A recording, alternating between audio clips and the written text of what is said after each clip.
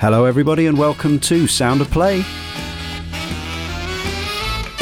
We are the topiary creatures. We're very pleased to meet you. Senors and senoritas too.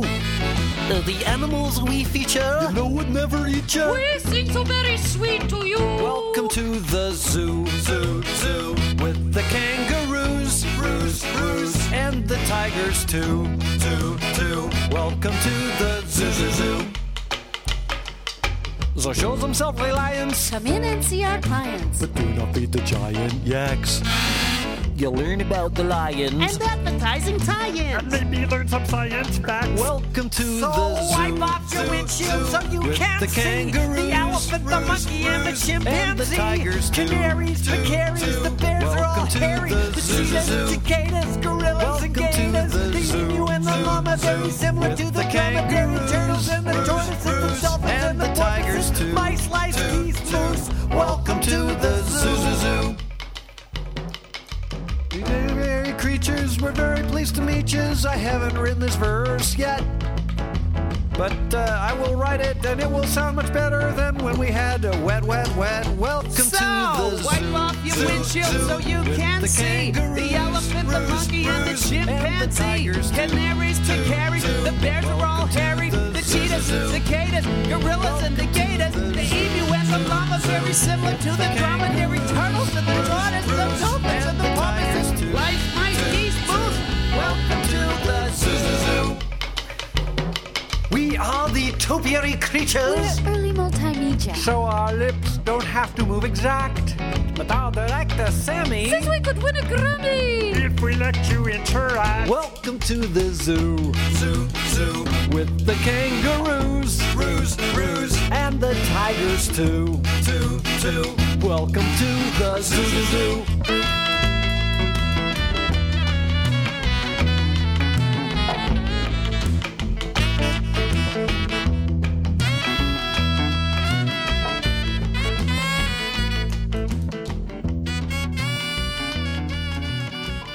Every Wednesday in Sound of Play we bring you some of our and sometimes your favourite pieces from the many video game soundtracks we've enjoyed over the decades. However, joining me, Leon Cox, in Sound of Play 117 is, by popular request, possibly our most requested guest ever. It's George A. Sanger. Welcome, What? George. Most requested. I'm your MRGE. You are. Yeah, we had. I could think of at least. I think we've had 5 different people request your tracks for the show. So we've used all those without your permission previously. Whoa. Yeah, and obviously you've given us approval in retrospect, right? Absolutely, and into the future and in other universes, you're completely covered. We'll point people towards your official outlets later on. Don't worry. So we had Stefan Schutz on a little while back, and he's a former collaborator and friend of yours. Is that right? Yeah, I almost don't want to call him a former collaborator. And watching the sentence structure here, I would say certainly not a former friend. He's a current friend.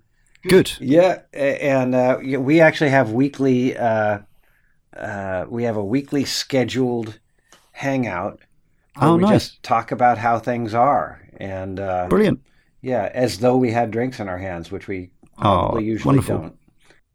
Well, yeah, he was a fine guest, and he was very keen for us to get you on. As was we had a guy called Joe Tikaz, who's been on a couple of times, who's been on picking his favourite tracks and also showcasing some tracks from his band. He's a massive fan of yours, and also Ryan Eston Paul, who I believe you know via the internet. Yeah. And he was really keen for you to come on as well. So we made it happen, and thank you for agreeing to do it. So if I can call you a veteran of the video games industry, if that's not an insult, it's certainly not meant as one. A legend, maybe? Perhaps, legend. I would accept both of those, and I like veteran because it implies some. What's the adjective I'm looking for? Something scars, dignified scars. Scars with provenance. So I'll accept. Yeah, provenance is a great word. Scars I got. So Scars veteran, of provenance. I like it. But before you started working audio for games, and I guess throughout as well, and still, I imagine you're a songwriter, a band guy, a country rocker from Texas, and I've seen footage. You shared some with me earlier of your band, Flakes. Is that right? From the early '80s, playing sellout shows. That's right. Not so much country, not so much from Texas. I'm actually from Coronado, San Diego, and but I spent a lot of time in Los Angeles. And the Flakes, Phlaix. Yes, yes. That was my wonderful little band in the post-college years in LA in the 80s when we were playing eighth notes with skinny ties and stripy shirts. Yes. I was wondering if you were known to or familiar with the Camper Van Beethoven and Cracker allies, Axis from that sort of world. That was a little bit after my time. I actually sat in on a live recording session for Camper Van Beethoven, and actually, Leonard Cohen was at that too. But my goodness, mostly I was in the recording van, hanging out with the recording guys and talking over their music. But I got to set up. What did I set up a couple of microphones. Oh, right. So one of my, if not possibly my favorite all-time band, Camper Van Beethoven. And David Lowery's something of a hero of mine. Cool. That's very cool. But your first video game project was 1983 on the Intellivision. Now, I've had a lot of games machines. I've played a lot of games. I do not associate the Intellivision with its sound technology. So what was that like? Well, you gotta understand, man. We're kind of looking at things differently. The sound technology was not a gating factor. It's like when I was excited about video games. Yeah, they were this kind of new thing that was exciting when other things just weren't. I mean, the Beatles were exciting, but they were even kind of old then, and we're talking about 1981, 82. And what was fun for me was playing Asteroids or Missile Command or Space Invaders, and these things. It was like we were discovering. Nothing was commercial. You went out and you discovered it, or your friend told you about it. Not all your friends, just like this one friend. I mean, it was very, very different from today, and that world was exciting to me. And so when I found that a buddy, my brother's college roommate, Dave Warhol, was in the video games business, I said, look, I will do anything to be in that business. Right. I was ready to take out trash cans, and that's what I told him. And he said, well, actually you're a musician, aren't you? And I kind of paused for a long time, and then I said, yeah, I guess so. And he said, well, I've got a tune that needs writing for one of these games. And so there was no there was no question about what's the technology, you see what I'm saying? Absolutely, yeah. Yeah, so it's like, okay, something in video games is needed. I'm all about that. What is it? Well, it's music. Well, how do I do that? Let's cover that next. So I had two voices available to me, and I just wrote a little duet. Lovely. And that was so that was 1983 in the game. The game. Yes. Thin Ice. I didn't hear the ... And the game was Thin Ice. Yeah. And really it was agonizing for me too, because I had a little bit of a pretty healthy dose of imposter syndrome even then, and I had a degree in music, but my certain amount of dyslexia, never really could play a legitimate instrument, but I had a 4-track recorder. So I played a little bass line on one of the tracks, doot-deet, doot-deet, doot-deet, doot-deet, and then I very slowly dubbed and overdubbed on guitar the melody that would go with doot doot doot doot doot doot doot doot doot doot doot doot doot very slowly, and then I listened back to what I'd written, and then put it onto manuscript paper, and then gave it to Dave Warhol, who's also an adept musician, and he was the programmer. Do you remember how many K you had to work in? I didn't have any Ks. No. I had a manuscript paper, You see? Right. So yeah. he had Okay. the Yeah. So the Ks. programmer worried about the Ks. Right, Yeah. right. So 2 voices. Yeah, sure. And Yeah. what did he say? About 10 seconds? Yeah. A little loop. Yeah, so whatever would fit in there, that was a Yeah. pretty reasonable way to work. And I also, a weirdness here is that I've been working pretty consistently since 1983. Yeah, that's amazing. Let's say relatively consistent, but I've never really squeezed the Ks. No, right. You know what I'm saying? I do. Yeah, every once in a while when I would write for Dr. Katz, one of my consistent clients, he created the online world for Cadia, and if you look up his history, you'll find some very fun and bizarre things. But every once in a while, I would write a tune for him for, say, a slot machine, and then he would come back at me and say, "Well, you've got really way too many Ks, and these are actually Ms." And what are you doing to me here, George? Yeah. Fewer M's, more K's, less K's. I see. Yeah. So yeah, you showed me the other day. You have pretty much all the music you've done for slots on SoundCloud. Is that right? Yeah, it's on SoundCloud, and it's not even pretty much all. That might be. I'm gonna guess it might be a third. Oh, really? Wow. Okay. Maybe less than a third.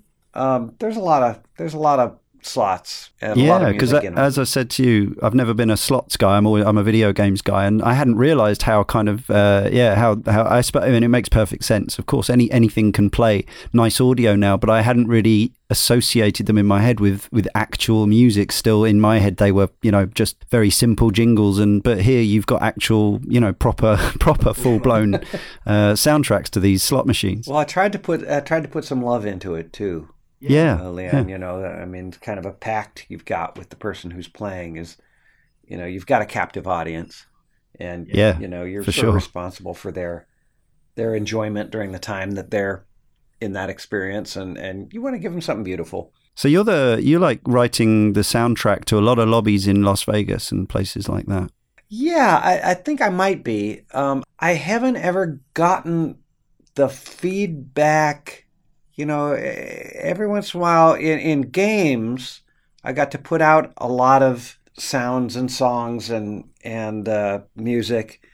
And every once in a while, someone would come back and say, "Wow, this really is beautiful." Or even later, many years later, they'll say, "Well, this changed my life," or "I got into the composing business or the video game business on account of this music." But you can put similar energies into slot machines and not quite get that kind of result back, or at least I haven't yet. And it's been a good solid 17 years of that work. So I'm kind of curious, what the inherent difference is. And maybe I'm just being thick. Maybe it's obvious what the difference is. It's the lack of story, maybe, and character, maybe, with the slots. But maybe that's my naivety about slot machines. I don't know what they're doing these days. I mean, story and character. I mean, there wasn't much to that ice skating penguin game.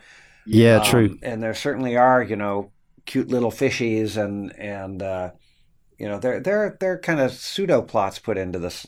Okay. Yeah. So it doesn't make that much sense. No, I agree with you though. Fundamentally, I think that what you're saying is where is the emotion in the slots game? Maybe it's partly the cacophony as well, because you're like surrounded by multiple machines all at once. Maybe it's hard to pick out those tunes sometimes. I don't know. A lot of times, yeah. A lot of times that's it.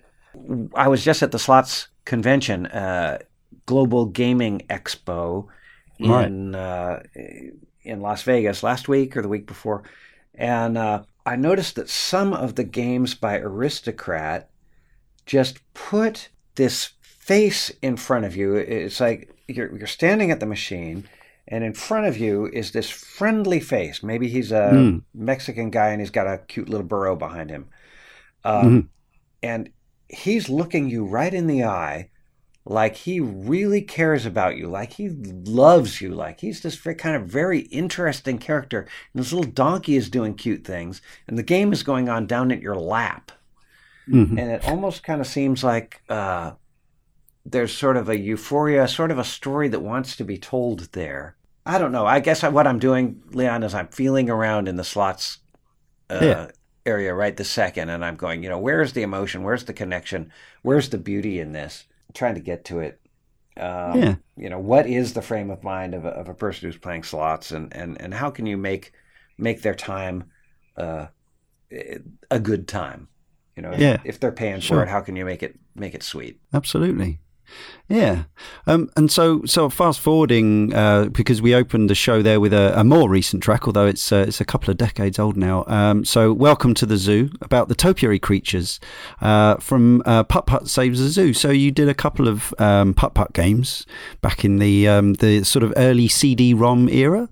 And that's a funny song. So can you remember putting that one together back in 95-ish? Yeah, we got a fax from Ron Gilbert, and while we were working on that game, and I think one of his writers came up with a couple of lyrics. Let's go to the zoo, zoo, zoo. You can be there, too, too, too. We'll see the kangaroo, roo, roo. And my arrogance came up, and I said I can do better than this. And part of the fun was, I wrote back to Ron and said, what we're going to do is we're going to put the first ever music video into a video game. That's right. What we're going to do. And I kind of said it, snobby like that. This is what we're going to do, man. And he's like, okay, George.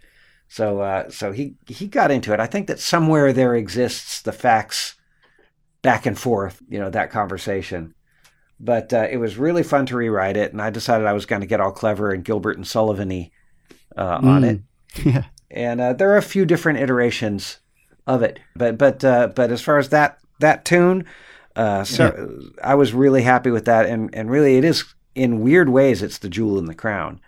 Right. Because that's the one that my younger daughter actually recognizes as a legitimate tune.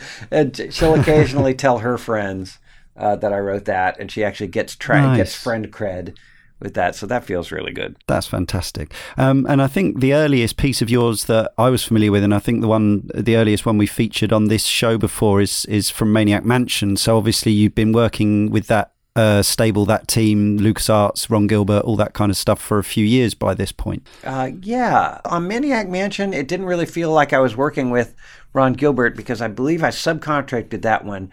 So Ron had actually hired, if I'm not mistaken, Dave Warhol, same guy. And Dave farmed most of those tunes out to me, to us, because by then I was forming Team Fat with the incredibly talented Dave Govett. And so he wrote a couple of those tunes too. But but all along the years, I've had a lot of encounters with LucasArts, and really my, I got a lot of good business with Ron Gilbert over the years. But really, I shouldn't discriminate like this, but it's been very precious to me to have a friendship with the Stooges, which is Michael Land, Clint Bajakian, and Peter McConnell. Yeah, we've just recorded our Grim Fandango podcast, which will be out just before this one, in fact. We celebrated Peter McConnell's incredible work in that game, for sure. Which sort of segues us nicely into your first pick by another composer, which is Michael Land. And this is from the mid-90s, one of the sort of the peak era point-and-click games from LucasArts, The Dig. This is a nice long piece, incredibly atmospheric.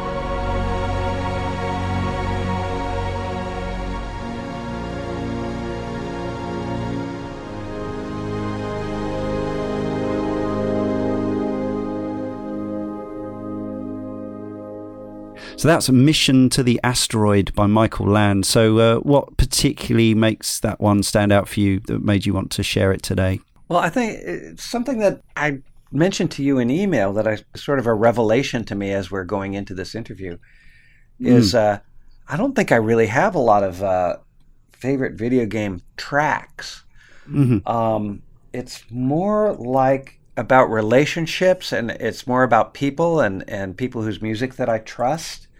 Of course. For instance, I used to get regular massages, and I would put on the Dig soundtrack, and of all the massage music that's available in the world, it was just right in that Sweet spot. In the sweet spot between the margins of this isn't doing anything and it's so busy that it's keeping my mind occupied and guessing what it's going to do. And that may be a wide sweet spot, but unfortunately a lot of music just steps to one side or the other of it. And also that it carries a personal valence bond to me, because I remember a conversation I had with Michael right after he put that soundtrack out. Now that's on Angel Records, which is a legitimate classical music label. They've got the soundtrack to the Dig, and it's got real musical things it's doing. It's got interesting interactive stuff. I remember Michael saying, "Okay, when you're in this central area of the game, and you're looking from one door to another door, and whichever door you look at, you hear the music for the world that's behind that door." And so I have this chart, he's telling me, where each area has its key area. And so when you're in this central location and you're facing the doors, you go through the key changes, but you know how I have it arranged, George. And he starts spilling this theory on me, which I really can't follow. But the passion of it, that speaks to me. And the excitement about it and how it's interactive and how he built the iMuse system. And he would describe to me how, he said, "You don't want to do something like this, George. You know what it's like? It's like being up in a skyscraper without a blueprint, and you're just saying, put this girder over here, put that one over there, and you don't know where it's going to lead. And it costs $1 million and takes 10 years. And he'd give me all these things, and this is what I'm hearing. And then I met him at a GDC just after that record came out, and I said, "What's the takeaway?"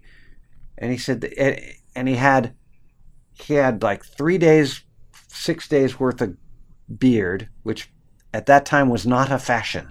Not a fashion. Not a fashion. We didn't do that then. And I believe that he had had difficulty with his personal relationships right around then because of how much time he'd been spending on the Dig and on putting the record order together. But he said, "George, I learned something." He said, when in putting this linear music together, he says, "That's art. I could do that. I could arrange how the listener listens to." He says, "George, one of the things that we compose with, one of our tools is time. And when you give over to the game player, so you give up control of the game." He says, "What we do with this interactive music thing, it's impossible." And he's the guy, he and his team were really right there when in the process of bringing us interactive soundtracks. So really, this is like, Michelangelo coming to you and saying, "Well, actually, sculpture is kind of impossible." Yeah, that's quite something to take on board. But I can see where he's coming from as well. It's all magic to me, effectively. Well, yeah. But you think about the question of if someone hands you if I'm a painter, if I'm a sculptor, but what I'm going to do today is I'm going to give you a bunch of sand of different colors and give you a jar and say, "Put the sand in the jar. That's my painting." Yeah. Then that's kind of what Michael was saying his art is. But I came back at him and I said, "Well, here's the challenge. If we lived in a world where there was nothing but paintings, And you said to me it would be impossible to create a painting that looks good if the user has control over it. Then I'd say, okay, well, what we have to do is invent sculpture, so that we create a new kind of art that reacts well and effectively depending on certain things that the user does, like they can look at it from different angles. So that was from where we're sitting, Leon, we've got the composers for the games now have a lot of tools that they can use to make the music reactive and interactive. Yeah. But at that time, there weren't a lot of tools, and Michael had invented one of the few tools that was capable of doing that, and only 3 people in the world had ever had access to that tool. Mm. So we were like, we were like ancient cave people looking off into a future where there might, and speculating on what such a thing as a dinner plate might be, or a wheelbarrow. It was exciting times as a gamer to when I first finally got to hear iMuse in action. It was revelatory. It was exciting, and I knew it as somebody who'd already been playing games and enjoying video game music for some years. I knew that this was kind of the way forward. This is where things were headed, which was more interactive or responsive music. What game was it? What spoke to you? I guess the first iMuse game I played would have been Monkey Island 2. Yeah. Yeah. Yeah, and I mean that soundtrack, both the first 2 Monkey Island games in particular, I adore those soundtracks. We've definitely featured tracks from there on here before. That's beautiful stuff. That is really great, really great music. And again, what we're harping on here, or what I keep coming back to is, for me, it's about Michael and Clint and Peter, and being able to sort of feel like I own something, like there's a rich relationship that comes from many, many angles, and that gets through my thick head, and suddenly the music means something to me. And maybe that's just maybe that's like just being a fan. Maybe being a fan is like that. But I remember when the Monkey Island stuff came out,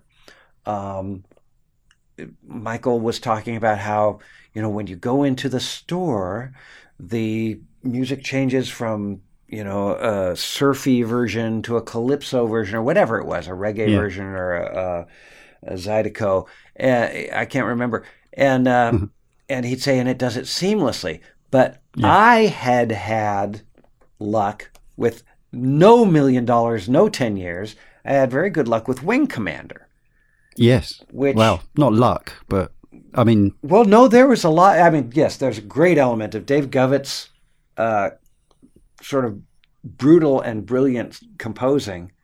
Yeah. That was like the first game where I can't find any other games before that where someone would, said, well, I'm going to imitate John Williams for a game. I'm going to do orchestral.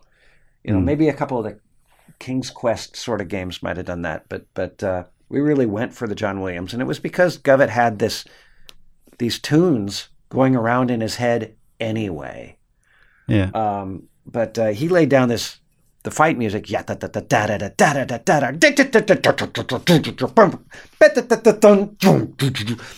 we took that tune, we cut it up into segments, and if the missile is chasing you, you cut to one segment. If you're chasing the missile, you cut to another segment. We didn't do any of the technology. We just labeled the pieces with, missiles chasing you, your wingman's been hit, that kind of thing.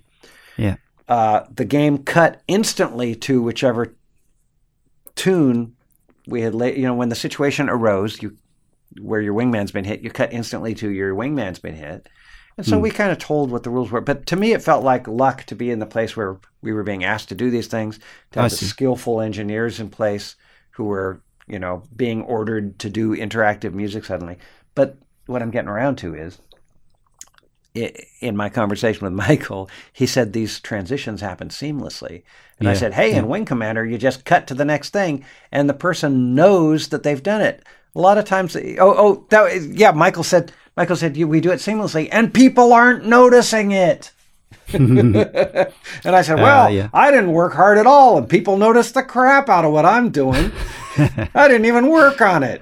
So I'm really going to attribute a lot of that to luck and to these fun conversations, which in retrospect just take on completely different meanings and make me feel very, very humbled and pleased to have gotten to hang out with these great people and to be part of this weird evolution of game audio.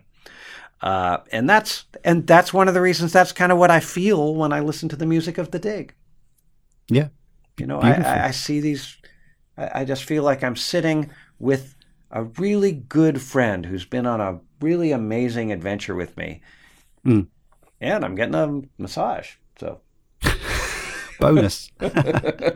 Can't beat that with a stick. Just before I guess a few years before, in between Maniac Mansion on the Nintendo Entertainment System, the 8-bit machine, and before the world of CD-ROM and IMUs and all that, I think, am I right in thinking this demo, this is really interesting insight that you're going to share with us, is from 16-bit? Is this for the Super Nintendo, or is it just a general Nintendo demo? I don't think we'd gotten around to Super Nintendo yet.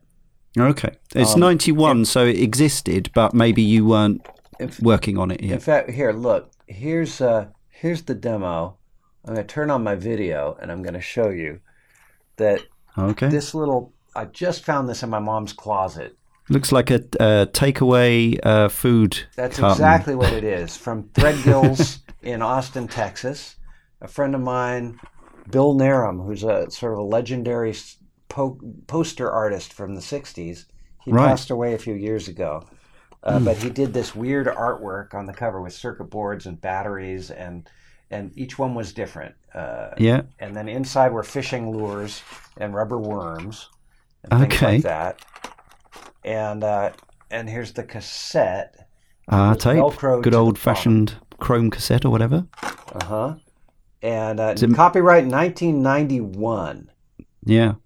So, and side 1, computer game music, and side 2, Nintendo music. Right. And so, but these 4 little cards were in there. So I had done, my bragging rights were, at that time, some awards. Wing Commander, Battle Chess 2 was here, from Computer Gaming World, Wing Commander was number 1, Battle Chess 2 was number 26. LHX Attack Copter was number 33. Oh, yeah. So let's see. List of games, a few titles. Wing Commander, Castles Loom, Wing Commander 2, Savage Empire, Cartel, Lexi Cross, Frogfoot, Battle Chess 2. So that kind of thing. Yeah. This is your calling card, your CV. Yeah. Your demo that was tape. it. And I had read somewhere that if you send out a mailer that has lots of different pieces of paper in it that are different textures, that people are more likely to read it. Oh, okay. Interesting psychology. I might try something like that. Yeah, I think that the book was, if I'm not mistaken, is Think and Grow Rich, which was all about teaching people how to get into mail order marketing. A very old, revered, and probably very dated book. But I'd read it for whatever reason, and I tried to incorporate some of the wisdom. But this was... I may be mistaken, but I think I'm not. This was the first demo reel for sound in video games. Huh. Wow. Amazing. I even got press out of it. Someone sent out my first article that anyone wrote about me. The headline was, "The Fat Man Serves Worms." So yeah, I should explain, listeners, those who aren't aware. George Sanger's also known widely as the Fat Man, and George is not a portly gentleman, not even stocky. I was looking at him right there. Yeah. And just do a little spin around for you. Fine figure of a man. Thank you. Yeah. Okay. So I found an interview from about 20 years ago on YouTube explaining why you're the Fat Man. Perhaps our listeners would be interested to know. It's different every time, but I probably I wondered that. I probably said that 20 years ago. Did I? You said 20 years ago. You said you wanted to be Batman, and you sent off for some stuff that was going to be calling you something else, man. Yes. I wanted to be the Fast Man. But I sent out to have my business cards printed, and it was a misprint, and I couldn't afford to have them printed again, so I just went with Fat Man. Yeah, And that's fact. It's That's a good canon. thing. Yeah, that's the truth. That's what is the truth, Leon? Yeah, news. Well, it's a good thing they didn't come back, Fart Man. Yeah, that's true. That's quite something to be lumbered with. Yeah. So let's interrupt us now to hear this Nintendo demo. And you'll hear George here explaining what each of the tracks is sort of a demo of, conjuring up the mood of the kind of music he was playing, and then we'll come back and talk a little more. The trick to writing for Nintendo is to try to pack a lot of musical value into that little box. This side of the tape has a few of the many tunes I've written for the Nintendo and Game Boy machines. You'll hear them played on a synthesizer, but you'll never hear more than 2 beeps, a boop, and a pfft, which is the musical limitation of the NES. I tricked the ear into hearing more than that, though, in Evil Dr. Meltdown, the climax to Lucasfilm Games' Maniac Mansion, in which you've got a short time to save your girlfriend before the nuclear lab blows up. Listen for the laughter of Evil Dr. Fred.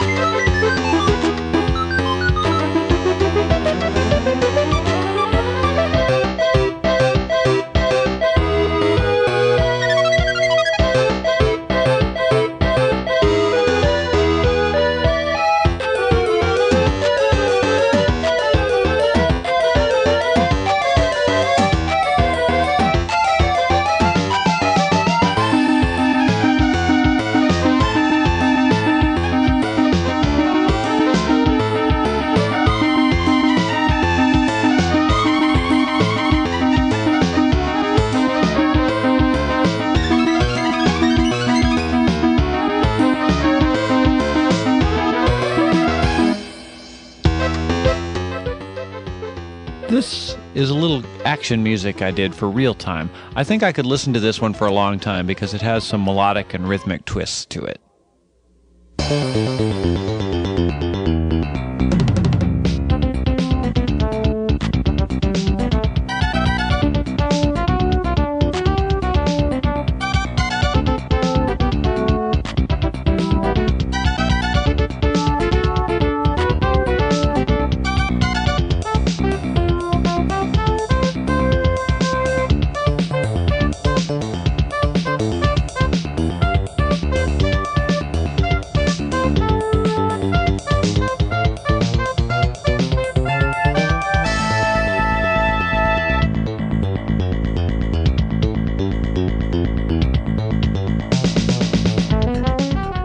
This is for a roller coaster game.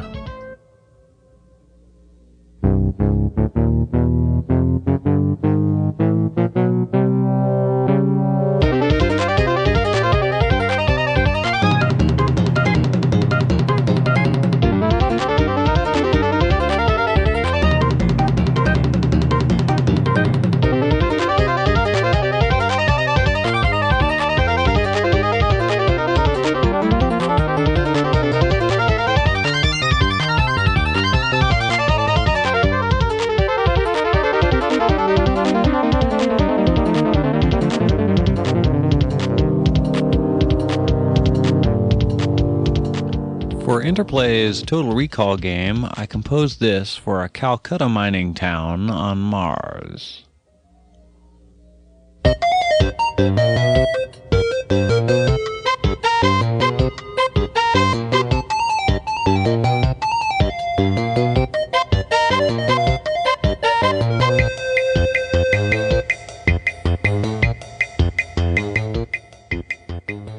In Nintendo games, you often have to convey a lot of information with a little music. Electronic Arts' Double Trouble ramp gave me about 10 seconds to create some settings. EA did some informal testing, and everyone who tried was able to match all 12 tunes to the appropriate city. Here's Venice.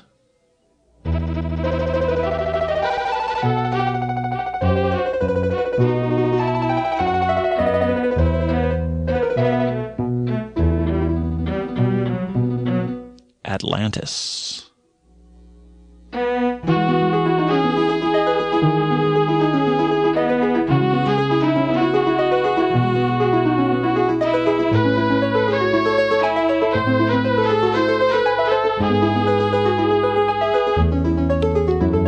Panama City.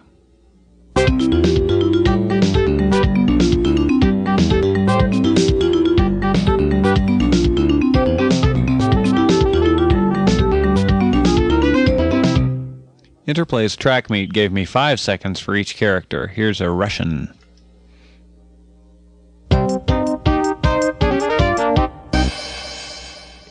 A dopey, strong guy.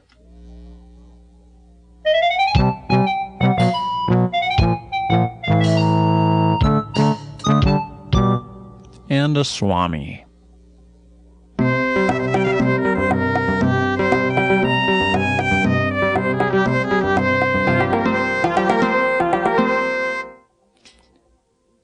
Finally, here's the theme to the NES version of a kids' TV game show.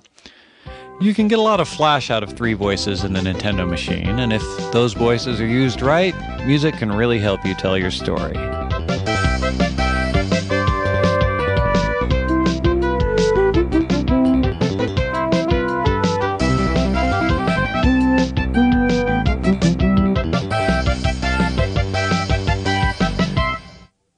So that was Nintendo Demo from 1991, sent out by our guest George Sanger as a calling card, a demo tape, breaking new ground in the industry. And how did that work out for you? Did that actually concretely, definitively get you work, sending that tape out?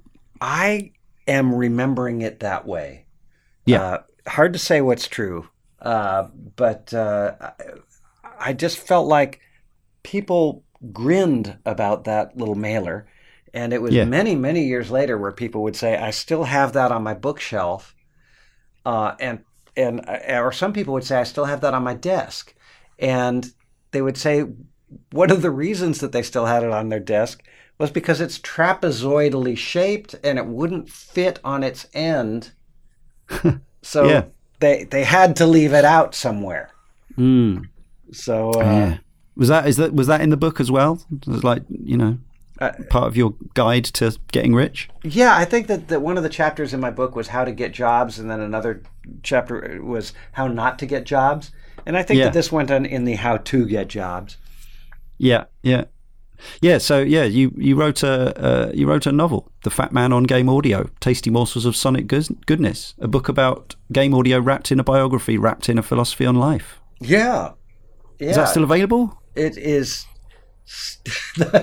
It's available as an ebook, but that'll do. I think it must be available somewhere else because I keep hearing about people who have read it, but my ebook sales are literally zero.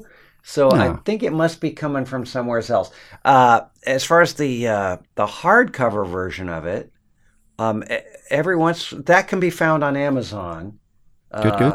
And every once in a while, I'll buy 3 or 4 copies if they're at $5 or so, and so that I'll have some to give away. But it's been out of print for a long time, and every once in a while, also there's an issue of it or a copy of it for like $250 or something. That's fun, but it's out there and you can get it, and it still holds up. It's still funny. I bet it is. Listeners, check it out. Sound of Play listeners, seek out George's book if you're enjoying this show, and I'm sure you are. I wanted to ask you specifically about one game from the 16-bit era that you worked on, because it's a game I remember very fondly, and that's Zombies, or Zombies Ate My Neighbors. Yeah. I'm going to give all the credit for that composition to Team Fat's Joe McDermott. We just had 3 other composers in Team Fat. Yeah. And Joe took that one over and he just shredded it. And that, again, I believe that one was done for Dave Warhol. That thread of Dave Warhol as a friend and a client kind of goes through the Team Fat history. And he might even be an interesting person for you to interview sometime. I would love to, Yeah, for sure. Yeah, that was Zombies was one of sort of Lucas's occasional forays into action gaming, and I remember it. I remember it very fondly indeed. We used to sometimes go out and drag our guitars out to a conference and just set up.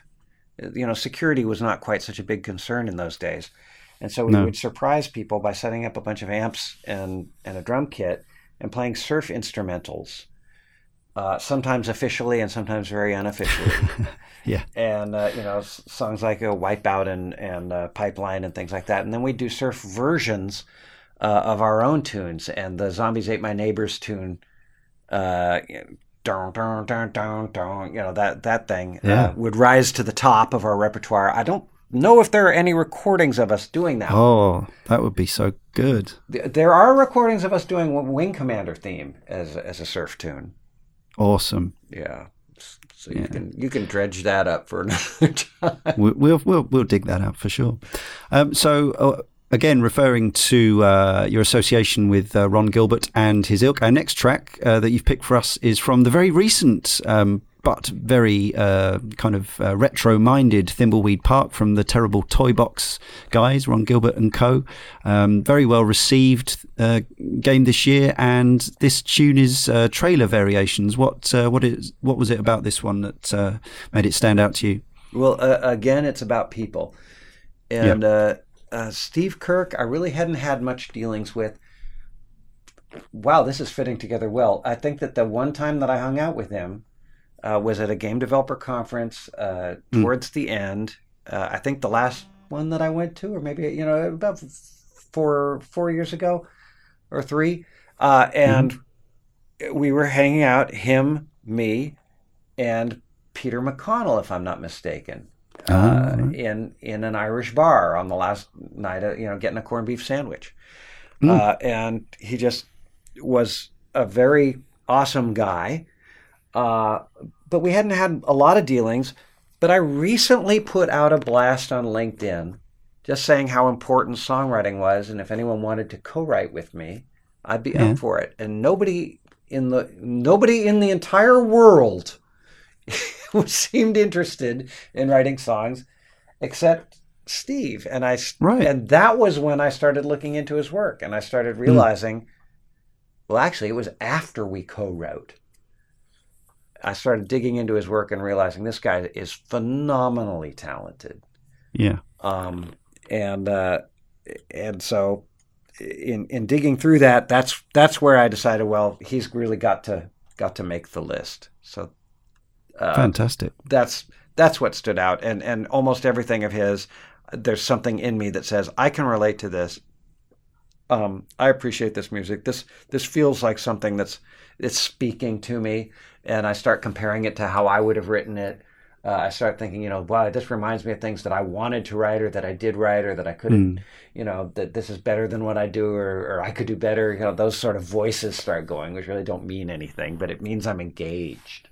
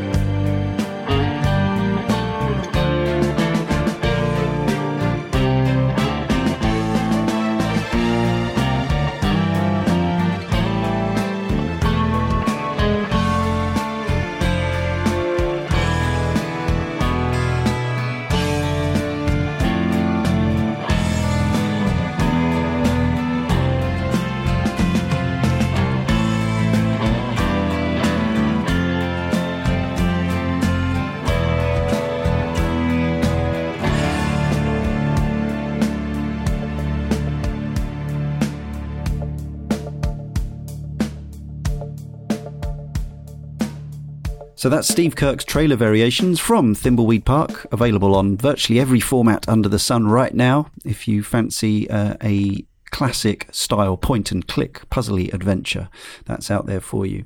Our guest today is the wonderful George Sanger, and this next piece, now I read the title and I was expecting, I was reading it as Super Sweet World, like as in a game level that's set where it's all cakes and candies and all that kind of thing, but it actually turns out it's a rather charming pop song by yourself about the world being super sweet. Yeah, by myself and Steve. He wrote the bridge, and he really grabbed the arrangement. Right. By the horns, as we might say in Texas. And every sound that you hear on it, he's making the sound. A lot of the musical ideas are his, and he wrote the bridge. So, he really knocked me out with this one.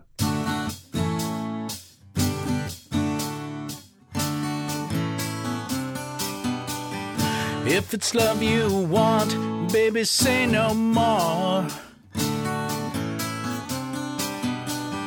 There's no hunger here in this candy store.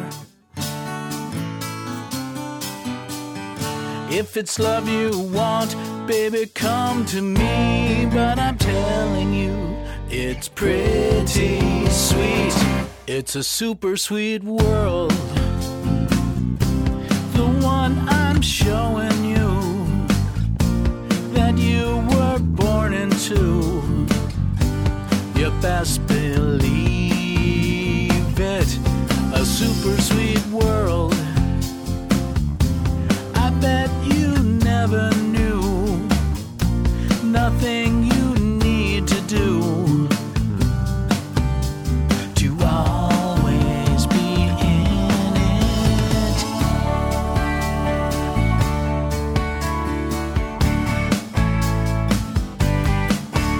You can work all day, you can hurt all night.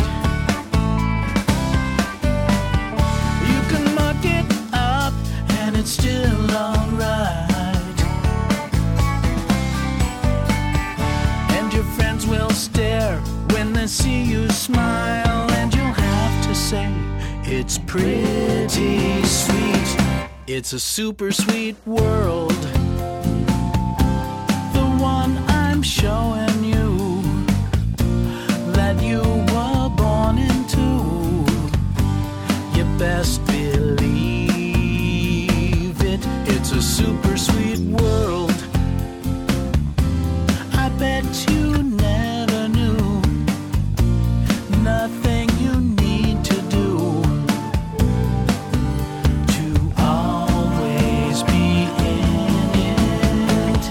I don't have to sugarcoat it, however unforgiving life may be. Can't you see it's a candy treat? We could spend our lifetime waiting for the sweet world that surrounds us every day. So come this way, 'cause it chews us up and it spits us out like a dinosaur with a Brussels sprout. And we have to laugh as we watch it all, because damn it all, it's a pretty sweet, super sweet world, the one I'm showing you, the one that you were born into. You best believe it, a super sweet world. I bet you never knew, nothing you need to do to always be in it.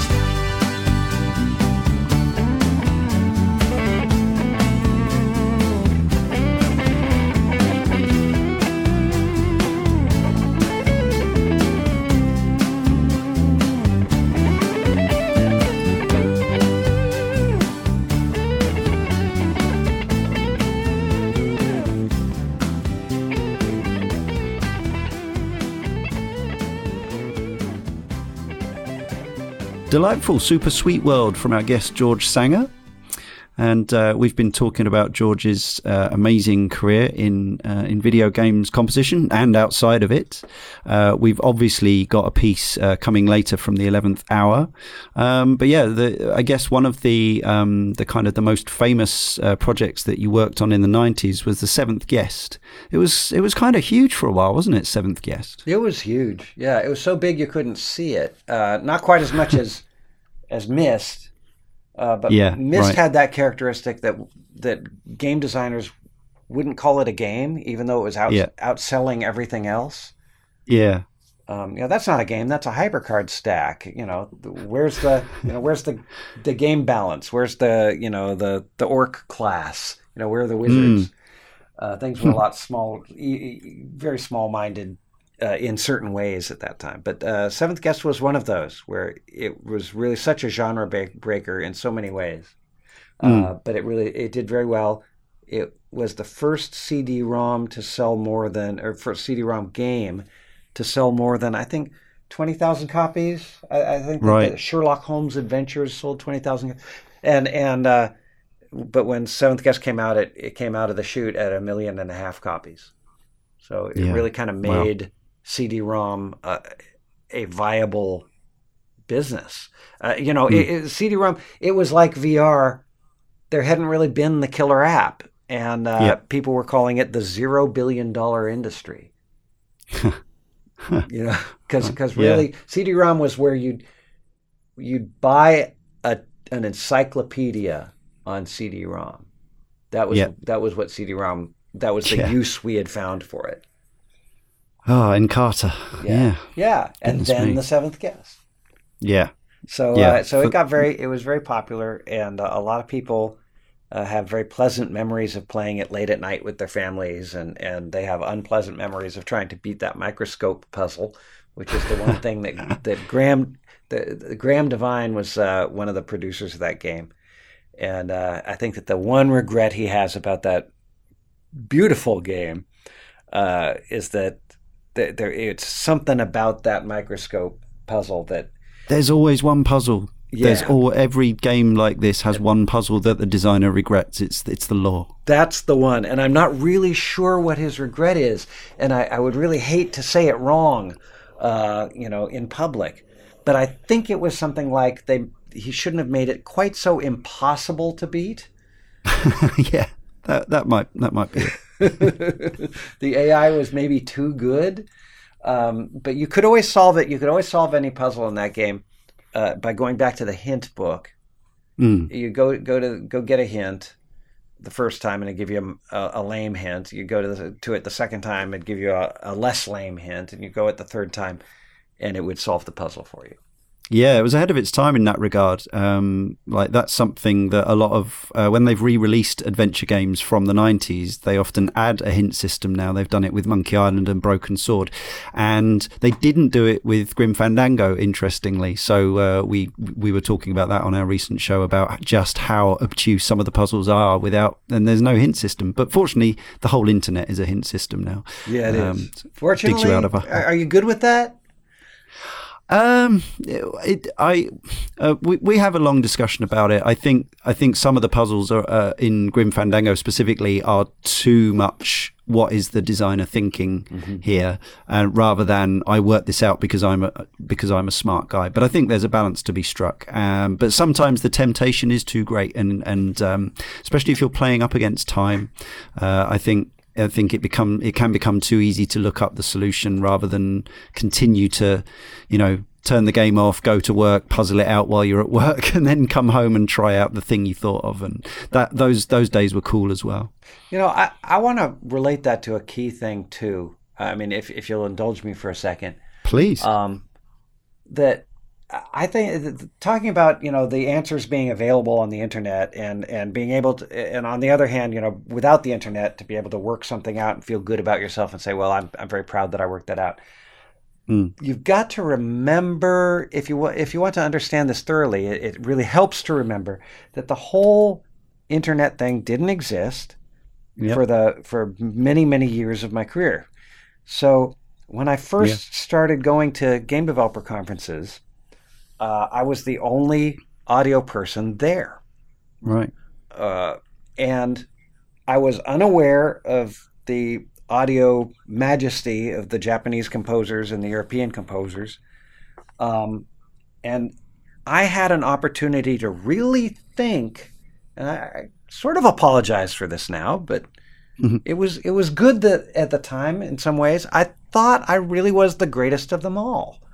And at that time, without access to all the true, quote unquote, information, what is true, but I really felt an exaggerated sense of self-worth from time to time. And I would allow myself to feel that, that me and Team Fat were dominating the PC games audio business. And I think we were, but I would maybe sometimes take that farther and say we were the best to do something, or we were the first to do something, which nowadays I'm very hesitant to do because I realize how frequently those things turn out to be just ignorance. So without the internet, I was able to sort of fuel my own psychology and have a very happy and I think successful career.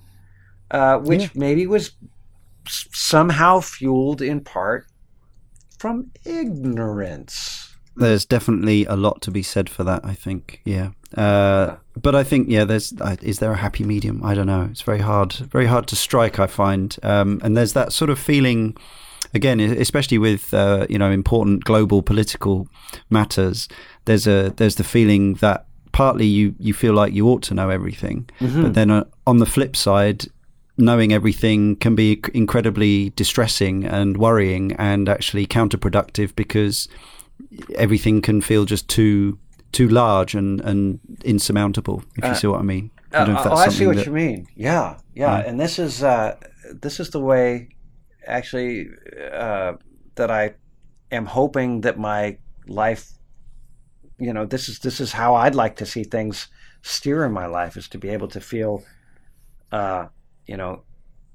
free of the burden of having to know everything. Yeah. Or feel free of the burden of having to avoid knowing things. I just like to feel comfortable in the moment, and I want to compliment you too, because I expressed some trepidation to you before this interview.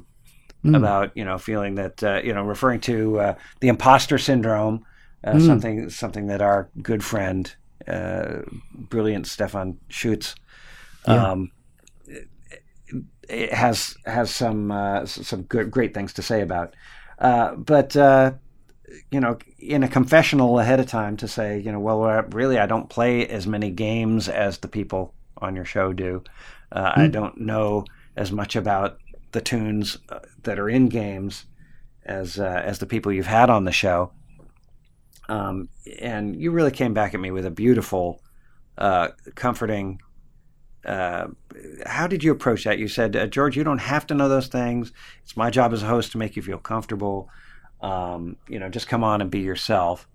And the reason I point that up is that I think that any opportunity that any of you listeners get to make someone feel comfortable in that way, the way that Leon did for me, I think that you are blessing the planet by cutting people slack and by giving them sort of your permission to give themselves permission to just be who they are. Sorry, that kind of got away from game sound for a second, didn't it? That's all right. I go along with that. We're allowed to talk bigger topics. We can do what we want on Sound of Play. You just did it. See figure 1. Yeah. And absolutely. And apart from anything else, George, you've made a load of amazing music for games. So you don't need to be, that makes you instantly qualified to be on here more than, especially, as I say, when we know that we've got a huge number of admirers who really wanted you to come on. So goodness me, So I actually, I think as it may be that you don't play tons of games and you're not uber familiar with loads of game soundtracks, but I love the way that you've chosen them based on the people who made the music. It's different and it's incredibly human. So yeah, no problems with that at all. And it just so happens that all the pieces you've chosen are wonderful as well, including this next one. So this I learned in researching this track. I've played this game a fair amount, Peggle 2, the console-only sequel to the massive smash hit, the original Peggle. This game was actually known internally as Symphony during its development because the music is considered by PopCap to be such an integral part of the experience of Peggle, which you wouldn't necessarily, as a layman, necessarily think, but actually PopCap's music tends to be stellar all the way. And this is so you've chosen Bjorn's theme song from the Trials mode by Guy Whitmore. So is Guy another guy, pardon the pun, that you are known to with? Yeah, Guy is another absolute friend and mentor. Right. And I've got to say, it's about relationships here. You know, I think back about times when he's in the dark past, when he came out to speak at the Austin Game Conference once. You know, he was giving a fairly heady intellectual angle, you know, from the surface. You know, the title of his talk was something like, you know, technical considerations to doing art, something like that. And I was in the back heckling, like, you know, I had the cowboy suit on. You know, I was kind of known for dressing up in fancy cowboy suits, and I was you know, and I was copying the attitude, and I was saying, yes, but what about the heart, Guy? You know, what about heart? What about love? I mean, if someone listens to what you've done, is it really, you know, at what point does it sound like music? You know, is it making you cry? I was just giving him that kind of junk. And then later, much later, after other adventures, you know, I get to hear this music. And what he's done is he and his incredible team just broke through the barriers. And one thing I like about it is it's orchestral and it's interactive. And if you think about that for a second, technically, he had to prove it was possible, and he did it with Peggle 2. And another thing that I truly love about it, aside from the fact that it was done with a team of friends and superheroes, he also described the process that what he did was he took a linear piece of video of gameplay, he scored it linearly, like this is an adventure. How would it sound if it were a movie? So he started basically with the thing, like with the, you know, go in the shower and let music come to you. You know, this is the way he went to his heart to see, you know, what's the adventure here? How do I score the intent of this? He did it all right. And then he broke that down and let the machine fit the music to the action. So these are the things that I sort of admire about it.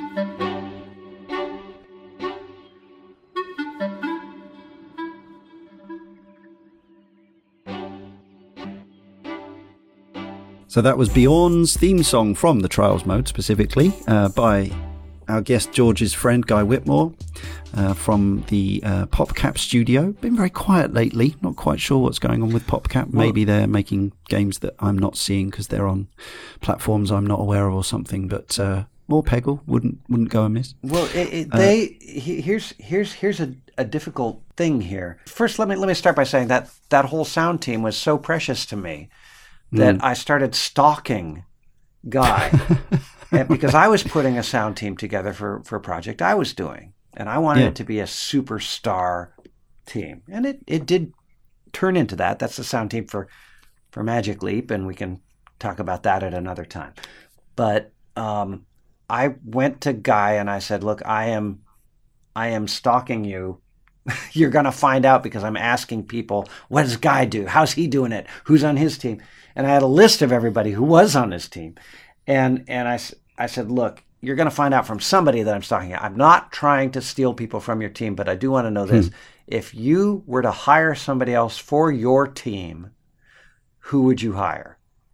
And he gave me the name of Anastasia Devana, who is incredible, and she's at Magic Leap now. We did hire her. And then I went to him later and said, "Who else?" And he gave me the names of Nicholas Hertberg and Elvira. I can do this. No, I can't do this. We'll look up her name later. But they did music for Angry Birds and some other things. And incredibly talented. And we did try to hire them. So I have this whole team admiration for him. And I'm the team guy. I had Team Fat. I put together communities. I'm all about the teams. And what I'm getting around to is that team was let go. The only person left is Becky Allen. So what happened? What does that mean to the people who care about game audio? I can't really say, but I'm a little bit in shock. And I know those guys are going to be all right. Damian Kaspauer, and Guy, and I should be reeling off names, but I'm afraid they're not coming to me right now. But what a team! What a team! What a team! Yeah. And how can you have a team like that and let it go? There must be financial realities. I'm not going to pretend that it's evil, because there must be financial realities that I don't know about. But it's just too darn bad. And the people I've talked to, I've had postmortem discussions with Guy and with Damien, and I tell you what, those guys have great attitudes, and they're gonna land on their feet. And what they look at, and here's a message to any of your listeners who are in hard times right now, or they feel like they lost something. These guys are not acting like they lost anything at all. They're acting like they had a great time for a while and were gifted with something that was so beautiful that it will mark their lives forever. And you know what? If you ever feel a strong sense of loss, that is an indicator that you had something precious. And you can't feel that kind of loss if you didn't get something precious. And actually, probably the converse is true. If you have something that precious, you're going to lose it someday. So, because everything changes. So how do you get through life? You go, well, those beautiful moments, if I'm feeling a sense of loss, something really beautiful must have happened to me. Let's look at that. That's it's a very Buddhist way of looking at things. All is impermanent, and be in the moment and all that kind of thing. And it sort of leads us crashingly into our next piece. Speaking of segues. Always like a good jarring segue. So this next piece, I don't really know too much about it, other than it's very entertaining and amusing, as I'd expect from you, George. Can you tell us a bit more about Hey, Hey, I'm a Winner? Yes, I can. This is a song for a slot machine. I don't know why. I thought it might be. Yeah, I don't know why, but for some reason I believe in songs. And maybe it's because it's, if you look at the great things in life, a lot of them are Disney, and a lot of the great thing about Disney is the songs. A lot of the great things in life are Beatles, and a lot of the thing about Beatles is the songs. And I've just kind of tried to bring that to video games. I've tried to bring it even to the slot machines. So I had one of the opportunities I had to do that. The company I was working for one of their competitors was using "We're in the Money" as the song that they play to you after you've won a bunch of money. Yeah. But you're waiting for the attendant to come around and get your information for the IRS, for the tax. Oh, Because you've got to fill in forms in order to collect a big jackpot. And so they said, George, can you do something that's like "We're in the Money," but doesn't have lyrics? And I thought, well, if it doesn't have lyrics, it's not about money. So it really wouldn't mean anything. It'd just be a swing song. So I said, well, let me write you a song. And my idea was to write a song that, so at first these slots, while I was writing this, these slots were only in Indian casinos. And a lot of the Indian casinos are really small. They're like in double wide trailers. They're really not glorious places. And they're intimate. If you win a big jackpot, I'm putting myself in the situation of the winner. And I'm saying, you know what? Not everybody won that jackpot. It was just you. And you might be feeling mixed feelings. And the person next to you might be feeling mixed feelings. And what is the message of this song? And I wanted the message of the song to be, I'm a winner. You know what? We're all winners. I'm going to, if I've got money, I could buy you something. I could buy you a dinner. And that rhymes with winner. And, so I wanted it to be a community thing. I wanted it to feel like, let's all celebrate the fact that this one person won, and let's make it a happy thing for everybody. So that's, hey, I'm a winner. And it features my brother and his lovely wife, my brother Dave Sanger and his lovely wife Elizabeth McQueen of the band Asleep at the Wheel, and they're singing the backgrounds with me. Hey everybody, we have a winner. Hey everybody.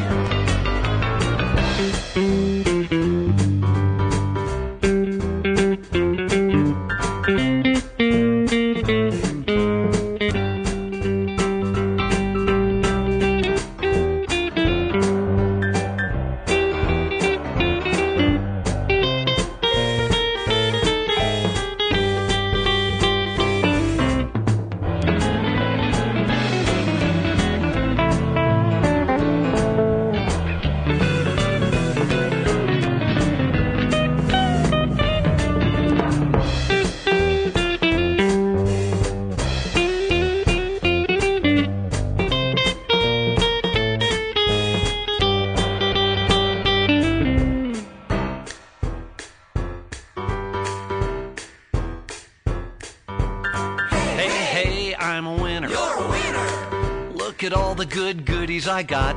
So give me 5 just to keep it alive and get in on the getting while the joint is hot. Hey, I'm a winner. You're a winner. It's what I told you when I walked in the door. So shake my hand and get some luck, my friend, and get back to the action so we'll win some more. And if you're thinking that you don't have what it takes to be a grinner, you're a beginner. Now Lady Luck is here, and man, if you find fortune with a spinner, ooh, yeah, then buy me dinner. Hey, I'm a winner. You're a winner. I'm on my mark and I can do no wrong. And buddy, this is how life always is. Well, that's the way I see it when I'm singing this song. Hey,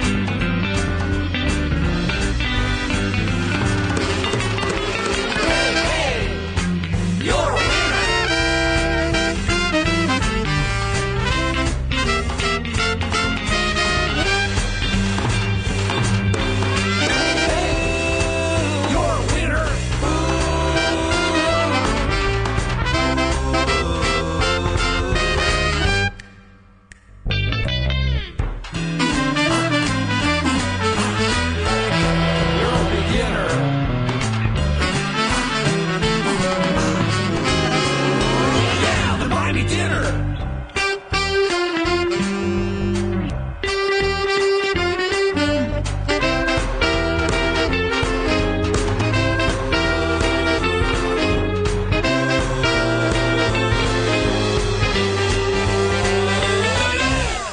So that was Hey, I'm a Winner by our guest George Sanger from 2004. We've established on a slot machine, the name of which, do we know that? It's probably on about 100 slot machines. Oh, okay, right. I see. I didn't know how that's how that worked, but it makes sense. And so yeah, George is a big fan of the song, and perhaps one of the earliest examples. Maybe not. If I'm really thinking about it, but certainly this is from almost exactly 10 years ago now, when the Orange Box came out. Portal was on the Orange Box, Valve's amazing compilation of insanely high quality video games for the price of one. And one of the things that came out of the Orange Box and Portal was the closing song by Jonathan Coulton, who was already a kind of well-known songwriter, wrote a lot of songs about kind of, I guess, geek culture, nerd culture, and that kind of thing, and some other stuff, real life experiences, a bit of sci-fi, various things. So, is Jonathan a friend of yours as well? I'm afraid so. That's a good thing. I'm afraid so. I think it's we're not close friends, but we have hung out a couple of times, and at least one of us enjoyed the other's company. We had drinks after one of his shows in Austin, and I invited him over to write songs. I issued the Songwriters Challenge to him, and he said that he might come over. So I was there with a couple of other friends that I write tunes with, Scott Snyder and Steve McAllister, and so we were drinking with Jonathan. We were talking about him writing one song a week as a challenge to himself. So we struck up that kind of relationship. I tried to get him to come speak at a game audio conference that we were throwing. That was kind of my mission at that time. I think that might have been before he wrote Still Alive. So we knew him from songs like Code Monkey. Yes. And then I was at that time hosting an online a webcast, a videocast, or what do you even call it, with Jerry Ellsworth, called Fat Man and Circuit Girl. So we were doing kind of nerdy inventing on the internet, and we took on the challenge of building a guitar for Jonathan Coulton. So I built a guitar called the Monkey Pony for him, and then I flew to where is he? Is it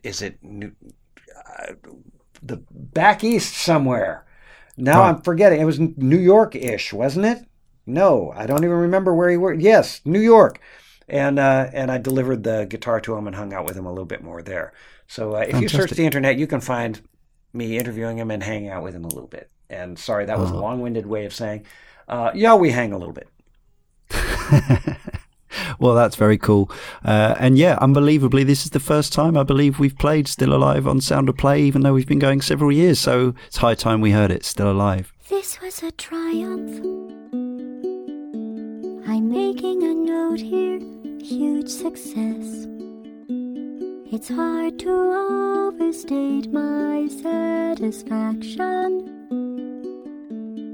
Aperture science. We do what we must because we can. For the good of all of us, except the ones who are dead. But there's no sense crying over every mistake. You just keep on trying till you run out of cake. And the science gets done and you make a neat gun for the people who are still alive.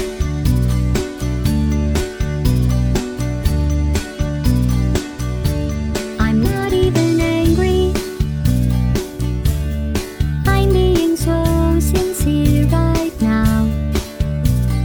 Even though you broke my heart and killed me and tore me to pieces and threw every piece into a fire. As they burned, it hurt because I was so happy for you. Now these points of data make a beautiful line, and we're out of data, we're releasing on time. So I'm glad I got burned. Think of all the things we learned for the people who are still alive.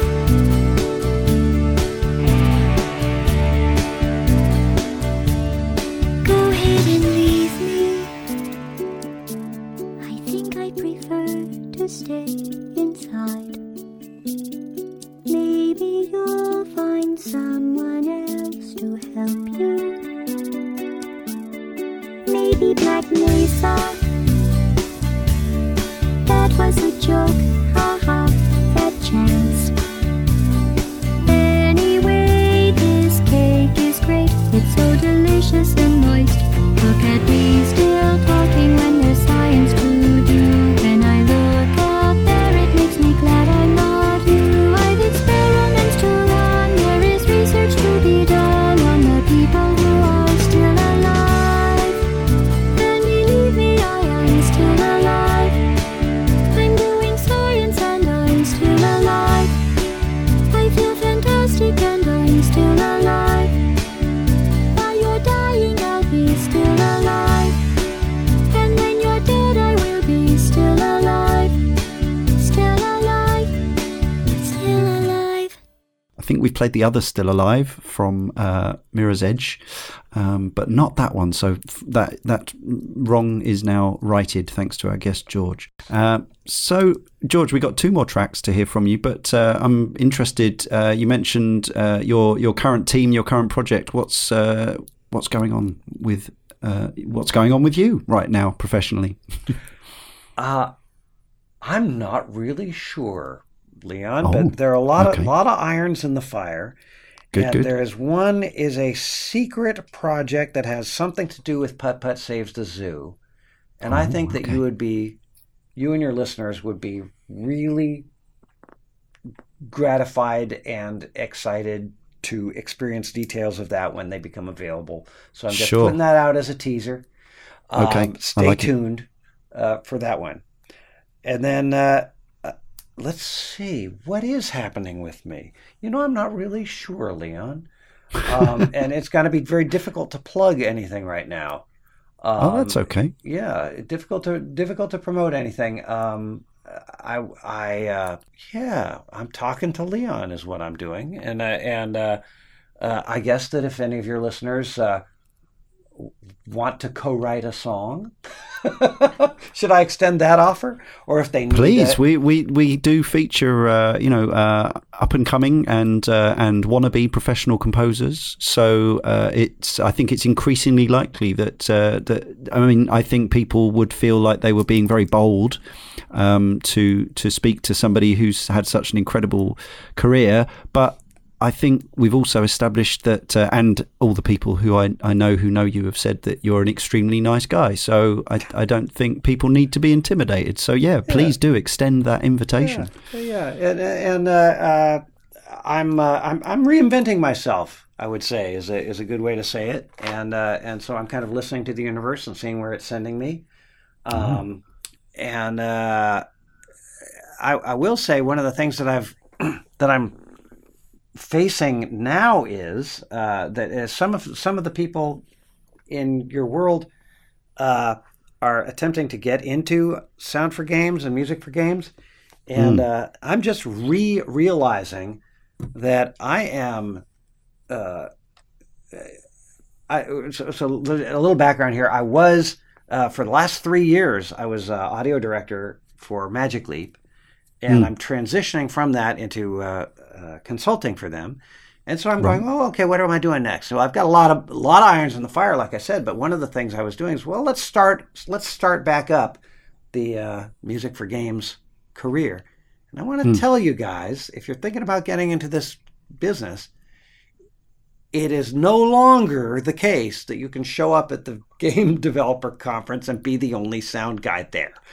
It is no longer the case. There are hundreds, thousands of incredibly talented people who are very, very, very eager to do sound. And not only can do sound, but can do the middleware, which didn't exist, as we said, but there are, you could say, versions of iMuse. There are tools available now which there weren't a long time ago. So there are people who are not just brilliant composers and sound designers, but experts at those things. And then there's another layer on top of that that the ones who are getting jobs are frequently those who can, on top of those other things, program a computer, not just script, but write actual programs and write code. And then there are some who write their own systems for the sound playback. So it really has do the whole thing, some of them. There are some brilliant people. And, speaking of Stefan Schutz, and speaking of Guy Whitmore, and Michael Land, and Anastasia Devana, these are not just double threats, triple threats. These are quintuple, sextuple threat people. So it's highly, highly competitive. And so I'm tempted to say if you can do anything else for a living, you should. But I don't really feel honest saying that because, I've had the odds were probably against me too. But somehow the universe handed me, there was this George-shaped space in the air, and I walked in and sat into it. And I think that maybe if you're in a position where you're reinventing yourself too.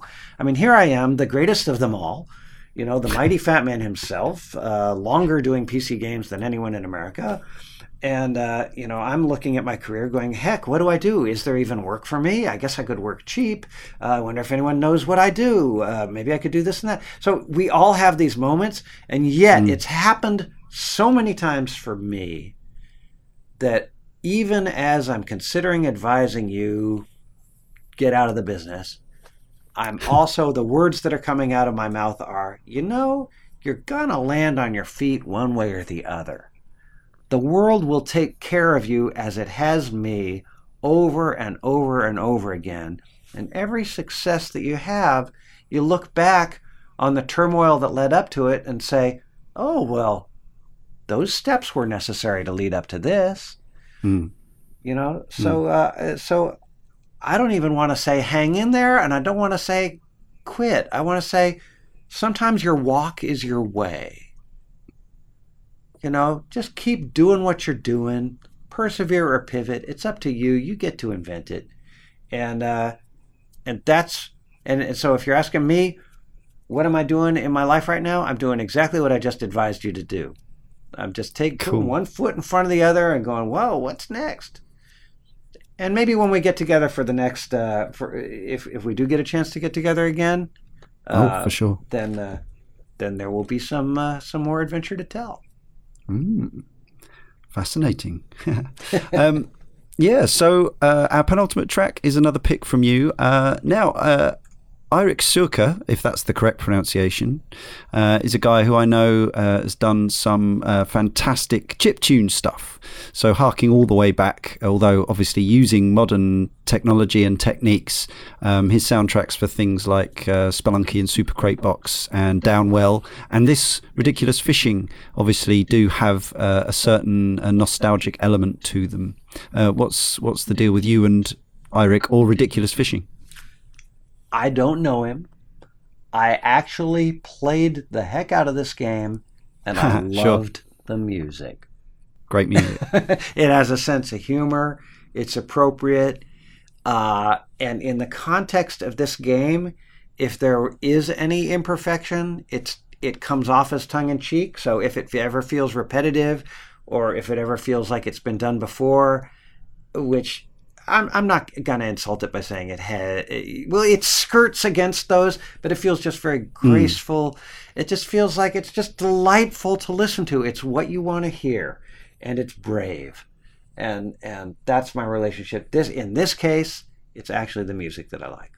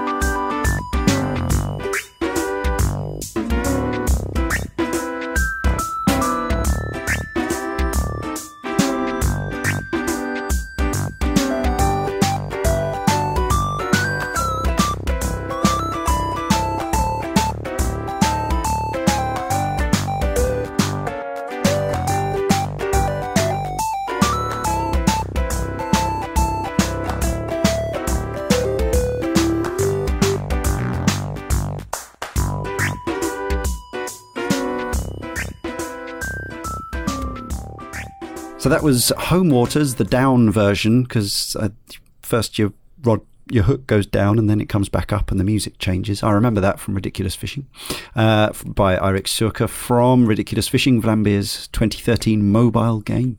Remember, please venture over to our forum, caneandrinse.com/forum, or you can do it on Twitter. Follow us at Cane and Rinse. You could even use the Facebook page, facebook.com/caneandrinse, as you'd expect. Use the hashtag Sound of Play if you want us to find it, and request your favourite tunes, other oddities and curios from the entire history of the medium, and we'll continue to include a selection of those in the playlist for our regular Sound of Play podcasts. And please subscribe to the podcast if you don't already. Leave us an iTunes review or rating if you haven't already. We still need more, and that also goes for other platforms where you might get this podcast. And if you've enjoyed this Sound of Play and our weekly podcasts and our Cane and Rinse podcast, we do have a Patreon, patreon.com/Cane and Rinse. You can donate the minimum of $1 a month or more. That's around 75 pence currently, less than a chocolate bar, for many, many hours worth of entertainment. And bear in mind that for every hour you hear, we put in something like 15 hours of work at this end. So it's all gratefully received. Now, before we talk about the final track, which is going to play us out this epic piece, I really want to thank George Sanger for joining us, being a wonderful guest. Thank you, George. Thank you, Leon. And thank you for all that work that you put into it. I think that it really shows. It comes through in every minute, and that's appreciated by your listeners. But I'm gonna say it. Thanks. Well, thank you, George. I didn't get you on here to be nice to me, but I'm going to take it anyway. Sometimes things happen, don't they? They do. What can we do? So you say you've got nothing to plug. Are you on social media at all? Do you want people to follow you on Twitter? I found you on Twitter earlier. Sure. Facebook, Twitter, LinkedIn. If it's business, if you want to do business, get me on LinkedIn and hire me for your game, I guess. Maybe. I don't know if I'm really in that position. We'll see. I might be consulting to build a casino into the next, into the future destination resort. I have no idea what I'm doing. Get in touch. Get in touch any old way. I'm on Facebook. I'm on Twitter. I'm on LinkedIn. And I like people, and I'm busy. So if I don't get back to answering you, I apologize. But hello, everybody, and feel free to reach out. Fantastic. I'm sure people will. I think they will. Having listened to this, especially some of our young and upcoming composers, I think they would and could get some invaluable pointers and tips. And possibly, who knows, a collaboration. If a collaboration if we brought two musicians together through Sound of Play, that would make this whole darn thing worthwhile. And lots of things make this whole darn thing worthwhile. But that would be particularly excellent, especially if something that was published and came out and was a finished thing. Some kind of collaboration between listeners and guests would be amazing. So make it happen, folks. Don't be shy. Clearly George does not want you to be shy. Yeah, there you go. So we're going to close with this most epic track from the 11th hour, the final hour, and this is your kind of prog rock opus, magnum opus. It's kind of prog rock opera. Would that be fair? I words fail me. I mean, I wrote a book, but I'm not good with words. Yeah, sure. Let's call it that. It was. I spent a lot of time thinking about it. I was in a phase of my life where there's a certain amount of introspection and agonizing about this and that, and I spent a lot of my attention just kind of trying to come up with the words to this, and I wanted it to interleave with the words to the original. So this is the sequel to The Seventh Guest. The Seventh Guest tune, the Seventh Guest game was riddled with this melody. Let's take the time to find ourselves again, or to find out what's inside.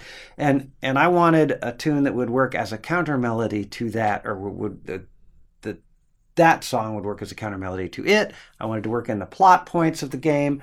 And there were a couple of other things I wanted to accomplish, and I also wanted it to come off somehow as something people would really relate to. I probably tried to make it a love song. I can't even remember if it if it works at that level, but I wanted it to be very, very deep and rich.